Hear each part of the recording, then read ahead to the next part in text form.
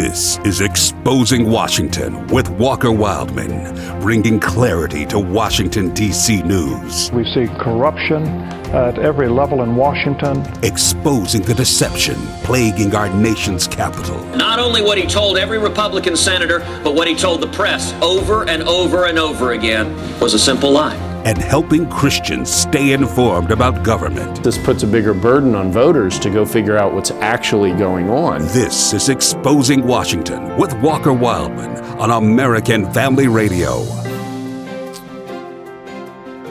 Washington, the most unproductive town in America. Welcome to Exposing Washington on the American Family Radio Network. My name is Walker Wildman. Glad to be with you today. AFR.net is our website. You're listening to the American Family Radio Network. Glad you're with us this Saturday afternoon. Washington, the most unproductive town in America, is what we're going to be talking about today. And that's what I'm calling it. Washington, D.C., the most unproductive town in the country. A little provocative headline there, but I'm going to delve into that and why I think Washington is extremely unproductive on a grand scale. That's what we'll talk about. If you want to go to our website, afr.net, you can find all things Exposing Washington there. You can also listen live. Download the AFR app. In addition to that, download the app on your phone, on your tablet device, even on your computer. You can visit our website, afr.net. Various ways to keep up with the show, keep up with everything American Family Radio. You can follow me on Twitter, Walker Wildman on Twitter, and lastly, you can catch us on YouTube. Watch the show on YouTube. Just type in Exposing Washington on YouTube. You'll find our channel there, and you can watch the show each week there on YouTube. We're going to talk about several different things today. We're going to talk about the Democrats and how radical they are, and we'll also talk about the Washington, D.C., what goes on there, who's on our team, who's not, etc. That's what we're going to talk about. Also, there's some good news coming out of the court system with President Trump and the border wall. We'll also talk about that later on in the show. The first thing I want to jump into is, we have a lot of problems going on in Washington, D.C. We have stagnation, absolute, complete stagnation. Nothing gets done there on a significant scale. And you just wonder, who's on our team? Who in Washington, D.C. shares our values, shares our Judeo-Christian values, values based on the Bible, based on Scripture, based on the Constitution, free market, individual liberty, individual responsibility. Who on earth in Washington, D.C. shares those values? Well, we actually have some people in Washington who believe like we do, and they act on it. Just to name a few, we have the Freedom Caucus there in the House of Representatives. That's what they're called, the Freedom Caucus. And this is a group of 30-something odd men in the House of Representatives who are all freedom-loving patriots. They love the Constitution, love our country. That's the Freedom Caucus. And then there's some other House members who are solid conservatives and vote accordingly. Then we have in the Senate, there's a handful of conservatives in the Senate, those who share our values, share our beliefs. Senator Ted Cruz, Mike Lee of Utah, Senator Rand Paul. There's a handful of others, James Lankford of Oklahoma. So, as conservatives, we do have some allies in Washington, D.C. Now, they're not the majority of the lawmakers in Washington, D.C. I think it's certain to say that the majority of lawmakers in Washington, D.C. do not share our values. As a matter of fact, they hold values that are 100% contrary to what we believe as Christians and how our values play out when it comes to public policy. President Trump in the White House, he is definitely an ally of Christians, of people who love the Constitution, and his policies are reflecting that.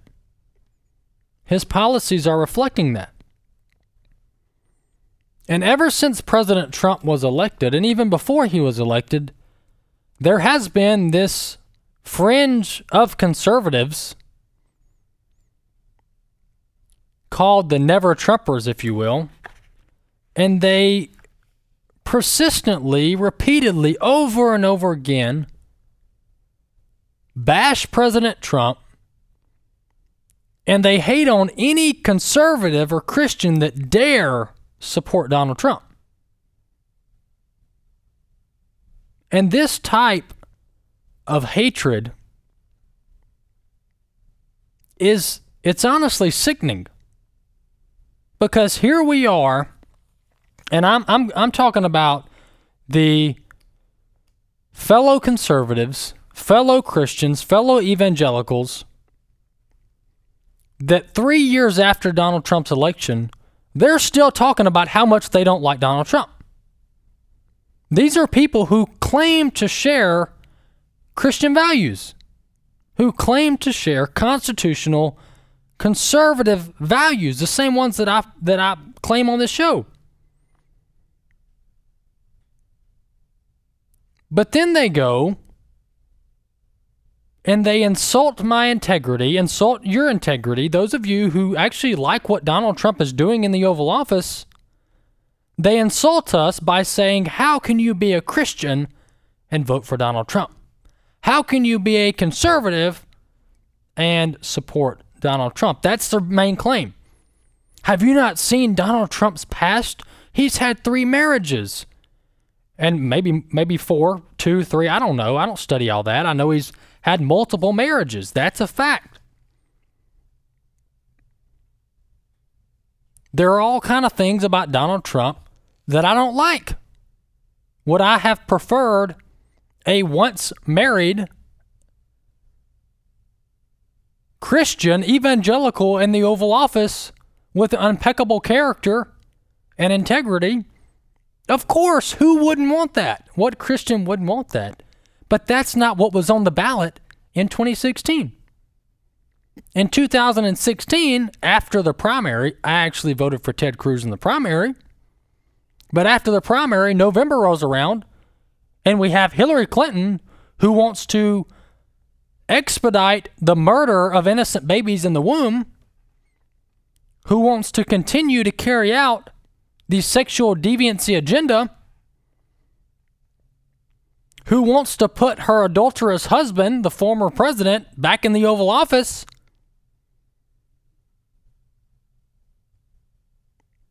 who wants to put the repeated accused of rape, Bill Clinton, back in the Oval Office. We had that, and then we had loudmouth Donald Trump, who from all indications has left his former Playboy lifestyle and is now happily married to Melania Trump.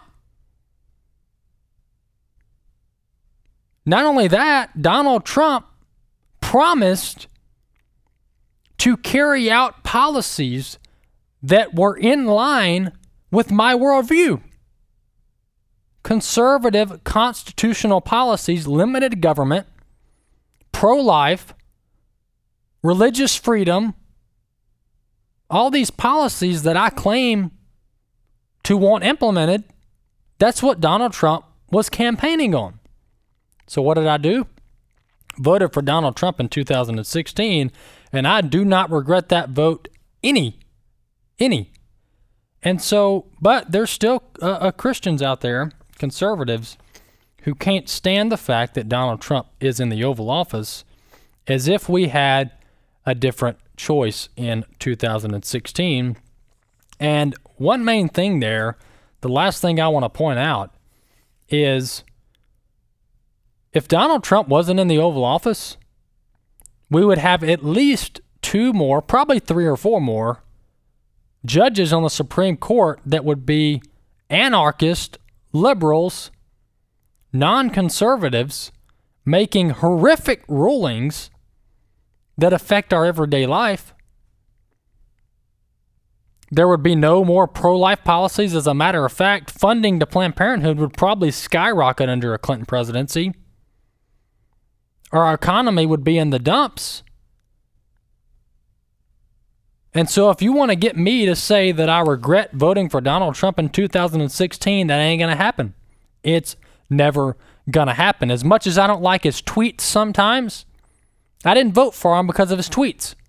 I voted for him because of his policies, and he's doing a pretty dadgum good job. Back to our country and what we're facing, and why I think Washington, D.C. is one of the most unproductive towns in America.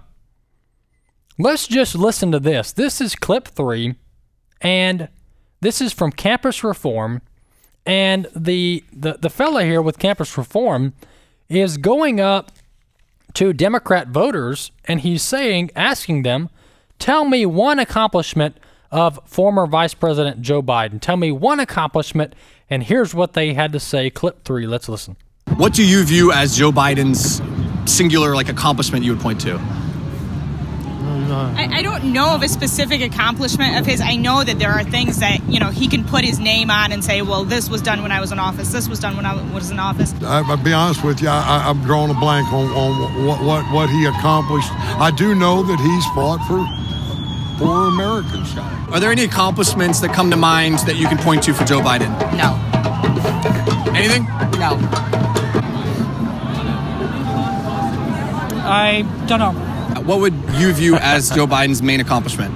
His accomplishments has been the health care program. He was, very instrumental with that. In your mind, what is Joe Biden's main accomplishment you would point to? I don't know if I have an answer for that. Tangibly, though, if a person who was undecided were to ask you, what's the main thing you can point to as Joe Biden's singular accomplishment, what would you point them to? Well, I think his, years of service, but more recently, I think he served with very much distinction with Obama. Well, there you have it. That's a video from Campus Reform, and as you see, there are no accomplishments. There are literally no accomplishments. And it's one thing if the interviewee or the interviewer from Campus Reform was asking Republican voters. Then you would say, okay, well, they're partisans. They can't come up with an accomplishment because they just don't like him. They just don't like Joe Biden. But that's not the case. In this video, they're asking Democrats who voted for President Obama and Vice President Joe Biden in 2008, they're asking the voters, name one accomplishment, and they cannot seem to muster one single accomplishment. And that's a tell-all. That shows us everything we need to know. And that is that Democrats and even some Republicans, and we're going to talk about that in a minute, Democrats go to Washington, hate on Donald Trump, and do nothing. They spend more time bashing President Trump than they do solving problems. And we have plenty of problems. I just listed a few here. Illegal immigration, the opioid crisis, the mob-like behavior of the left, burning flags, burning buildings, terrorizing police, terrorizing Trump supporters. We have state governments punishing Christians who fail to fall in line with the Marxist-type ideology. We have big tech and big business clamping down on conservative speech, Google, Facebook. We have our financial crisis, and people don't want to call it that, but that's what it is. Now, I'm not saying the economy is going to crash. I don't know, it might. But I think we can all agree that the government has to absolutely has to stop spending money at the rate they're spending it. So we have all these issues, and guess what Washington is doing, with the exception of President Trump? The rest of the town is doing diddly squat. They're doing nothing. Meanwhile, our country burns. I read an article today where this year, 2019, our southern borders is going to see one of the record numbers of illegal immigrants. 1.1 million illegal immigrants crossed the southern border just this year. And those in Washington, what are they doing to fix it? Absolutely nothing. And so that's the Democrats, the do-nothing Democrats, the hate Trump mob. Then you jump over to the Republicans and you go, well, what are they doing? Well, they had power for 2 years, from 2016 to 2018. They had power. What did they do with it? Absolutely nothing. But Walker, what about the tax cuts? Okay. They passed temporary tax cuts. Guess what? The tax cut law has a sunset provision in it. What does that mean, Walker? That means that it's going to expire. Yes, you heard it right from here. The tax cut law that we all benefited from, it's going to expire in a couple years. What does that mean? If Congress doesn't reauthorize it, all of our tax benefits that we've been seeing will go flushed right down the toilet. And so Republicans did a few good things in the 2 years that they were in control, but in large part, they didn't do at least half the things that they promised. Why? Because Mitch McConnell and other senators, other Republican senators, refused to change the rules in the Senate from 60 votes to 51 in order to pass legislation, which enabled 6 or 8 Democrats in the Senate to block all good legislation. And so when we talk about Washington not doing anything, they are literally not doing anything. The Senate is confirming some of President Trump's judges, but when it comes to legislation, it is absolutely at a standstill. And you say, well, Walker, aren't they passing budget bills? Aren't they passing spending bills and other legislation? First off, the budget legislation is a copy and paste job. Literally, it is a copy and paste job. What the legislative assistants do is they copy the text from last year's bill and they paste it in to a new document dated for this year, and then they send it over to the Senate to pass. That is literally what happens. They might change it up a little bit. For the most part, it is a copy and paste job. So no work there. No work there. And this is not a conservative issue.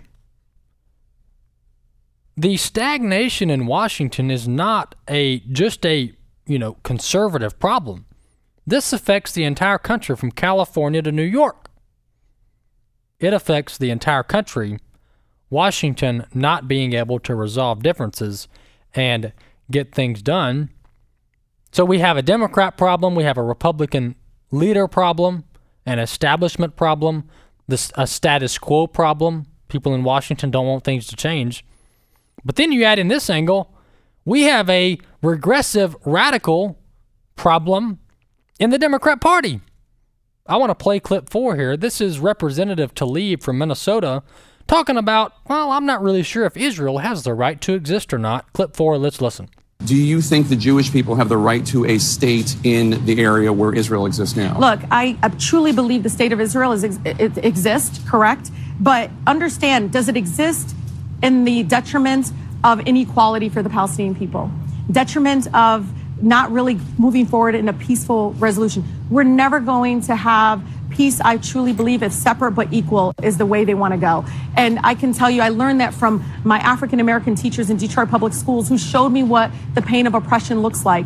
We're not going to have peace if we don't understand that we are dehumanizing Palestinians every single day when we choose Israel over their rights. But yes or no, does Israel have a right to exist? Oh, of course. Okay. But just like Palestinians have a right to exist, Palestinians also have a right to human rights. We can't say one or the other. We have to say it in the same breath, or we're not going to actually have a peaceful resolution. You know what she just said there? That's Representative Regina Tlaib of Minnesota. If you caught that there in the middle of that clip, here's what she said in summary. If Israel wants to continue this separate but equal policy, that's not going to work. What's she saying? Israel must give up its country. Israel must give up its nation in order for there to be peace in the Middle East. Well, where does that idea come from? That idea comes from Islamic supremacy, straight from the Quran. The Prophet Muhammad, destroy the nation of Israel, destroy the Jews. That's what they promote. And here we have an elected representative in the United States of America who is promoting getting rid of Israel as a nation. And she can say, well, yeah, they have a right to exist, but you can't say both. You cannot say that we cannot continue allowing Israel to be its own nation, its own state,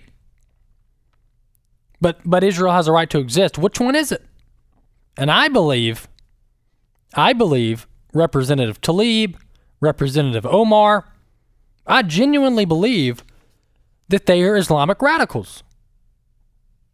They are Islamic radicals dressed in sheep's clothing, and their true belief that they keep hinting at is that they hate Jews. They hate the nation of Israel, and they want to get rid of it.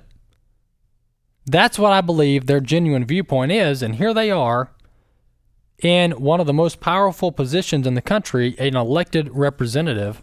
But that shows where our country's gone, folks, because someone elected these people to public office. I want to bounce over to the topic of illegal immigration, and there's some good news on this topic that I'll get at before we end the show.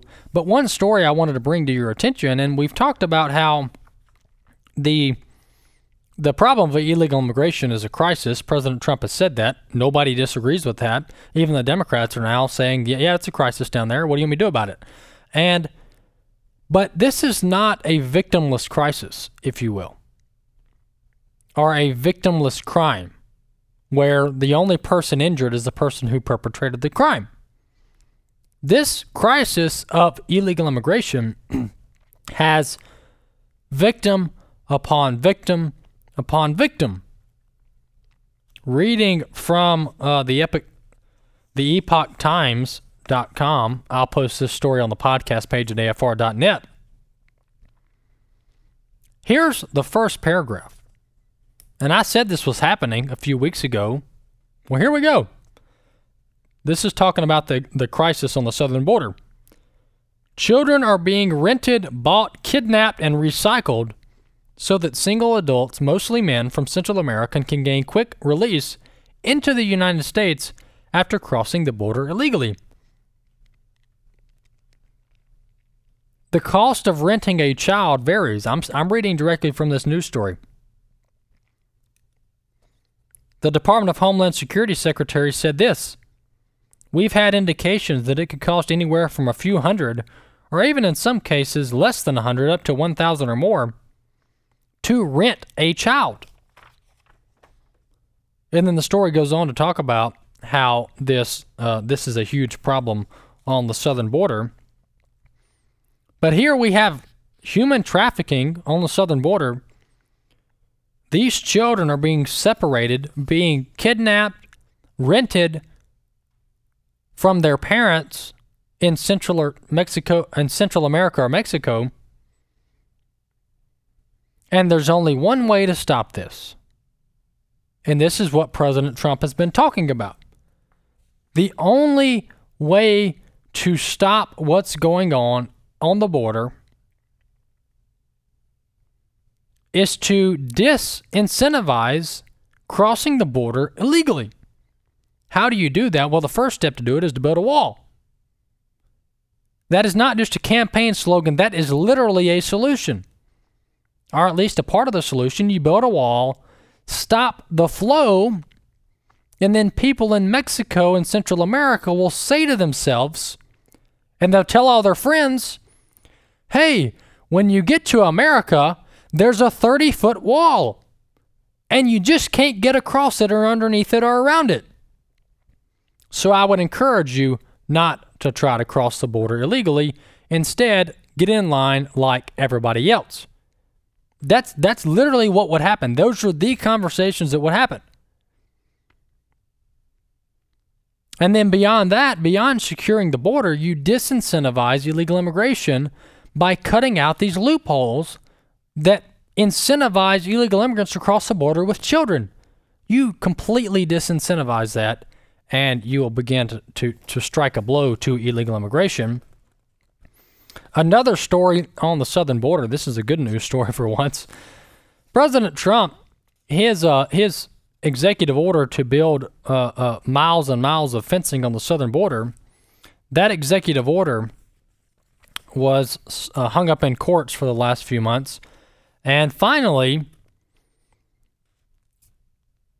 a federal court, this is the Supreme Court. The Supreme Court is allowing the Pentagon to use military funds to build the wall on the border of America and Mexico, of the United States and Mexico. So there you go. President Trump won at the Supreme Court, and President Trump's military, the Pentagon, is immediately going to begin diverting funds to the southern border to fix the problem, or to begin trying to fix the problem. And I want to jump back to this whole idea that Washington is the most unproductive town in America. There's a reason I'm saying that, and it's not for us to feel all bad and sad like we can't do anything to fix the problem. I'm saying that to hopefully wake you up to what's going on in our nation's capital. And there's two main ways that we can hold our elected representatives accountable and actually begin to see progress in Washington, D.C. when it comes to the issues that we care about as voters. One of the first things and the simplest things you can do is to stay informed. Stay informed. Call your elected representatives, your congressmen, your senators. Call their offices. Let them know what you think about certain issues. Lastly, you have to vote. You absolutely have to vote, and you have to make informed decisions about who you're voting for and whether they share your values. Those are two basic civic duties that we absolutely have to do, and we'll talk more about this as we get closer to election season in 2020. Exposing Washington American Family Radio, AFR.net's the website. Go there, check us out, and I'll see you next week.